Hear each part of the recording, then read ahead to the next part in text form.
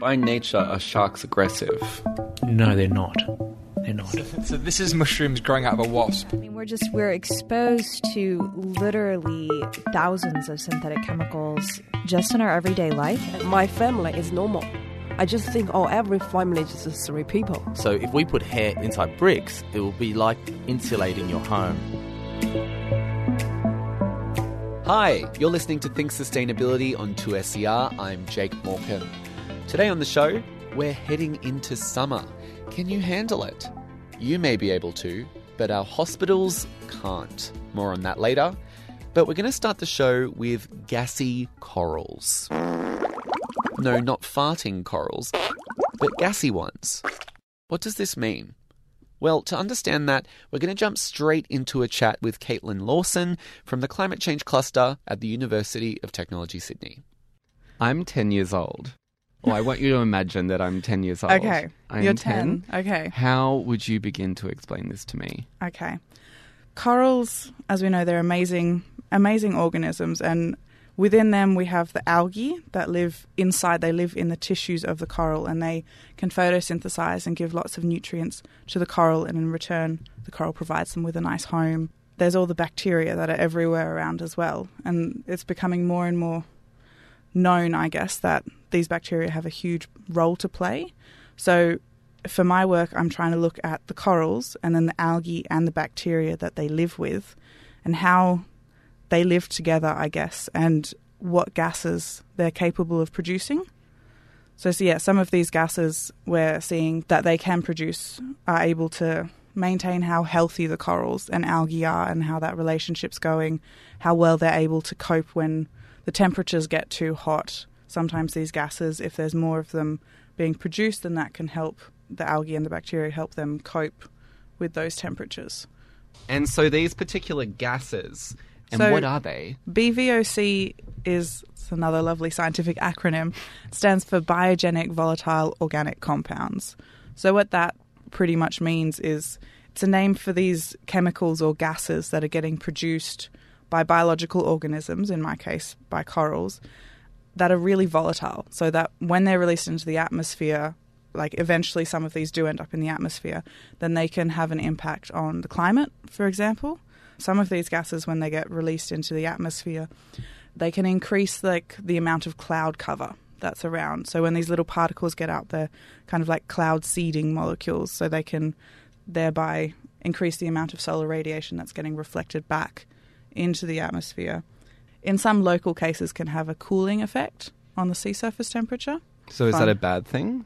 No, it's not a bad thing. In some cases that can be quite a good thing, really. If we're able to see that some of these gases, hypotheses have been put forward that during stress events, some of these gases there'll be a lot more of them that are produced, and then with that increased production, then there's going to be more clouds, and with more clouds, more solar radiation is getting sent away, and then the sea surface can actually cool, which helps the organisms that originally produced the gases in the first place. Right. And so this is a natural process. So the corals naturally kind of emit these sorts of BVOCs. Yeah. I think there's a nice example in terrestrial plants, so in land plants, with I can't remember exactly the species of plant, but they produce isoprene as well. Terrestrial plants produce this particular gas known as isoprene, and then when that's released, it kind of deters the caterpillars. So the caterpillars will kind of go away because they don't want to eat those plants because they don't like the smell or the chemical that's being produced. I think that study likened it to as a kind of plant sweat that the caterpillars didn't like. Oh, right. So it's kind of like the corals are trying to save themselves from being eaten in a way? I wouldn't... It's tricky because there's so many of these gases. A lot of them have just kind of been thought, they're just getting produced as part of a pathway that's meant for something else. And it's more recently, I guess, that we're starting to uncover that a lot of these do actually have ecological purposes as well. But it's really hard to say what they are. I think, it's a huge knowledge gap at the moment. So isoprene is one of these BVOCs. Yes. Why especially look at isoprene? What is that? Well, the reason we were so interested in isoprene at the beginning, now it keeps expanding and we're like, there's more things to look at. But it started with isoprene because in the terrestrial environment, it is amazingly well studied in land plants all around the place. And it's released into the atmosphere. Its emissions are like on par with methane. So together with methane, isoprene, they each make up about 1/3 of these total volatile emissions. Oh, wow. So that each of them, I think, is about 600 tons per year. And terrestrially, what emits isoprene? Lots of trees. I think there's been work looking at eucalyptus around. I think there's a fair bit of work that I've seen.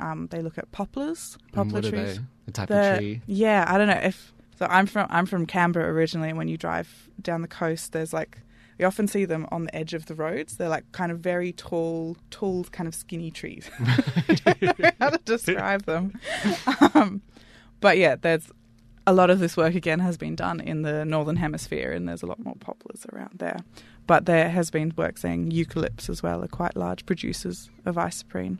Yeah. And because methane, although not emitted to the same extent as perhaps carbon, methane can also be quite toxic, can't it be, once it gets up into the atmosphere? Is that the same with isoprene? So isoprene is interesting because it can, as I was saying before with kind of the cloud forming capabilities, it can be a little bit nasty because while it might help increase cloud formation and therefore maybe result in some lowering surface temperatures on a local scale, it can also increase the residence time of a few other more nasty greenhouse gases.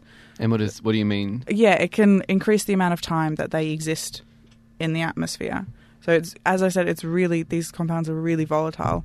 So once it's released into the atmosphere, like within a matter of hours, it won't be isoprene anymore. It will have reacted with other gases and so on up there and resulted in other compounds. Terrestrially, yeah, I can't even say that word, on the land, yes, is isoprene emission a problem? I wouldn't say a problem at the moment, but they have shown with isoprene in land plants that, yeah, it will increase the thermal tolerance of some of these trees. It will help them survive some of these anomalous high temperatures that happen. But isoprene can also it's also used to make a lot of like rubber and like plastics and stuff. It's used in that side as well. So then there's I think it's even been reported that we can expel it from our breath, but I think that's probably more likely to be a result as bacteria because some bacteria can produce it as well. So many things. It sounds like we don't know a whole lot about it. No. While it's much better studied in terrestrial systems, it's an ongoing field of research. There's still lots we continue to uncover. Like as I was saying before, eucalypts have been shown to produce it. So with the Blue Mountains, do you know why the Blue Mountains are blue? And it's the reason for that blue haze that we see over the mountains is that results from isoprene, because isoprene's produced and then it reacts with other things, and it's all those little chemicals that are coming from the eucalypts that are making that start with isoprene. With isoprene not only kind of influencing, what's happening in the clouds, but maybe making other chemicals that are getting emitted up there last around for longer. Yeah.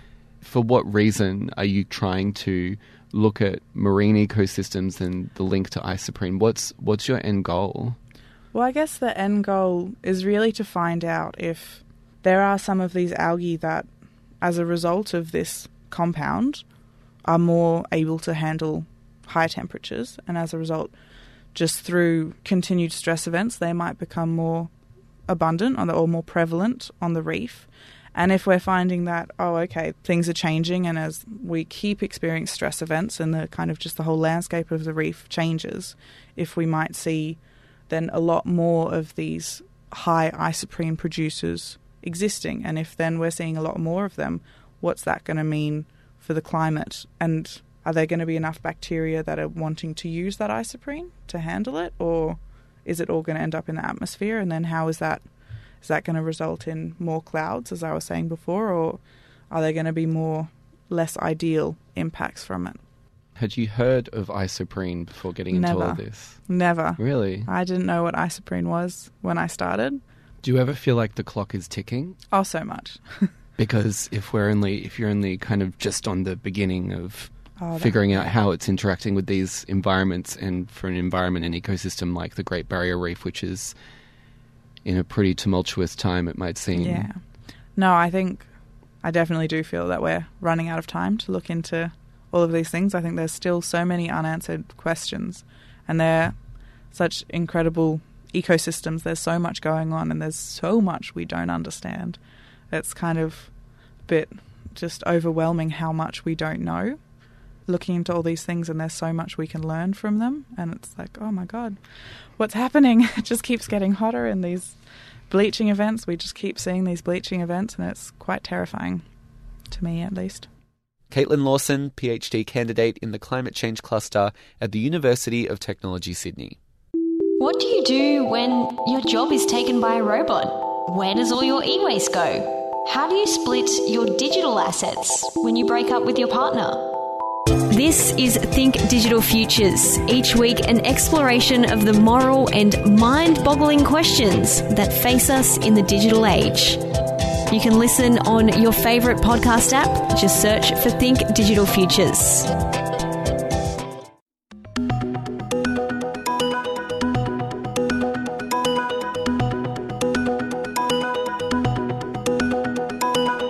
You're listening to Think Sustainability on 2SER. I'm Jake Morecambe. Now, Australia is no stranger to a hot summer, but global warming continues to push temperatures to uncomfortable and sometimes deadly levels. Heat waves now kill more Australians than any other natural disaster, with more people dying in the 2009 Victorian heat wave than the famous Black Saturday bushfires. But it's not just humans who are feeling the summer heat.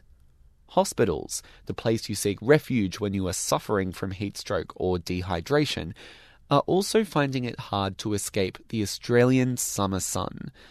Miles Herbert with this story. Many of our deadliest heat waves have been made worse by climate change. And because of those heat waves, Australians are dying. This is James Goldie, PhD candidate and climate change researcher at the University of New South Wales. I think about a decade ago, you might remember you heard a lot of things like we can't put any particular event onto climate change. We can talk about the trends, but not the particulars of certain events. That started to change since then. Some of our most dangerous heat waves, like Black Saturday in 2009, killed hundreds of Australians, and that was made worse by climate change. Heat waves are becoming a quintessential part of the Australian summer. Last year was the hottest recorded year on record, and temperatures continue to rise. Heat waves already caused the greatest number of deaths from natural disasters in Australia, more than cyclones, floods, and bushfires.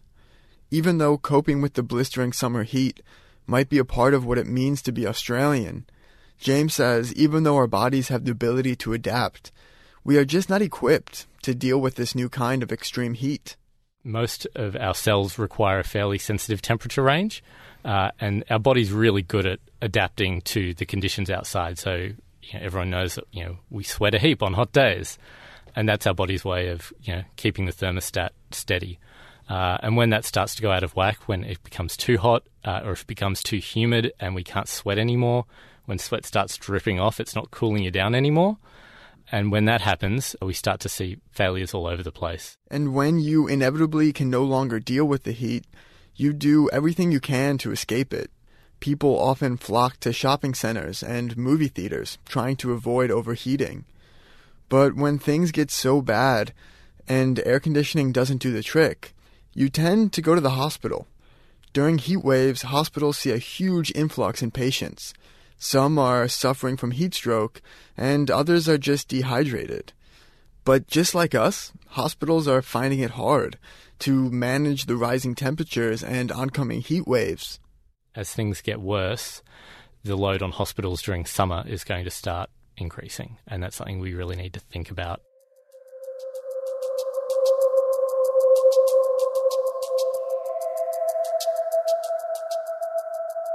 Hospitals are the sort of bastion of sort of last resort for people maintaining their health. It's the last port of call. So people actually enter hospital when they're in need of significant assessment and treatment to maintain, sustain, or indeed restore life. This is Dr. Liz Hanna, president of the Climate and Health Alliance and professor at ANU. How do heat waves affect hospitals? In many ways. We've had incidences in Melbourne and in Adelaide where we've had massive heat waves and hundreds of people have been forced to flock to the local hospitals, and it's very difficult for those to be able to accommodate. And so there's the logistics of how they're going to manage that. They need a lot of staff, they need space, they need beds, they need equipment and resources, and unless they're fully prepared and they have an enormous level of flexibility to be able to respond to this surge in demand, then the level of care is suboptimal. Often during extreme heat waves, hospitals are not prepared. It's not just the high number of patients needing treatment that makes it harder for hospitals to cope with the summertime stress. When it gets too hot, our bodies shut down and stop operating at full capacity. And during heat waves, hospitals do the same thing.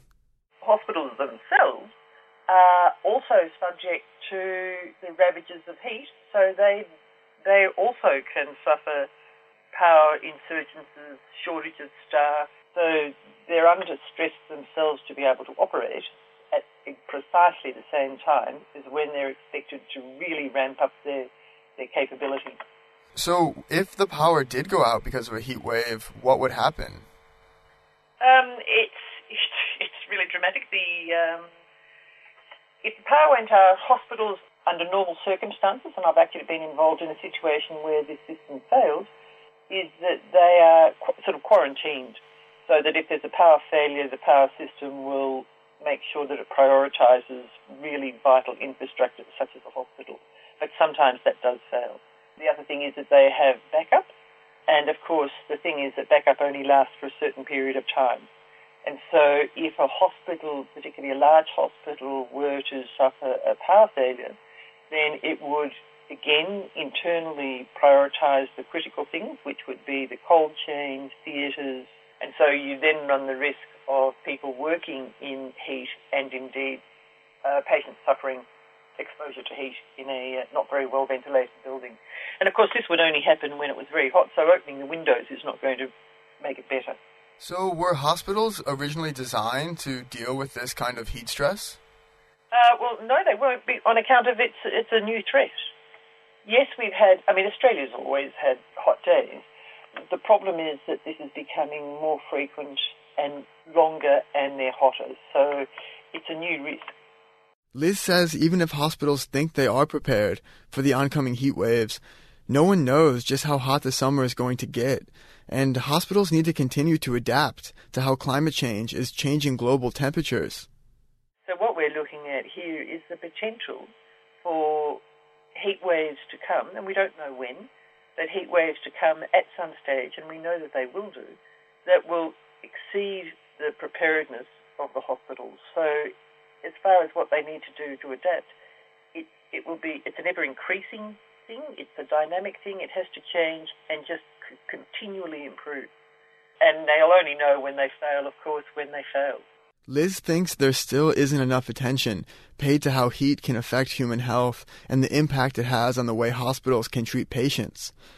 This might be because not everyone is affected by the heat equally. Everything from where you live to your level of income can play a role in how the heat affects you. People in low-income areas tend to get hit by the heat more, so often the need for better care and treatment gets overlooked. I think the people up in Darwin call it the carpet walkers, which is that breed of people who, they have somewhere to go to work and it's air-conditioned and they're comfortable and they, live and dwell in offices, as it were. They have a major underestimation of what proportion of the population do not walk carpets, that are outside for most or indeed a large part of their day and who are exposed. And they don't seem to consider the district nurses, possibly because everyone they know, everyone they speak to is in a similar boat and they're all a privileged class. According to Liz, there's only one way to help hospitals and communities deal with global warming and heat waves. Well, the best way to fix it is to stop the warming. So that's always number one. And even if we get better at managing the heat, and even if hospitals get better at treating patients during heat waves, according to James, it still won't be enough. The fact is that adapting to climate change is important, but it's like adapting to a kitchen fire. It doesn't fix the problem. James Goldie, PhD candidate and climate change researcher from the University of New South Wales, ending that story by Miles Herbert.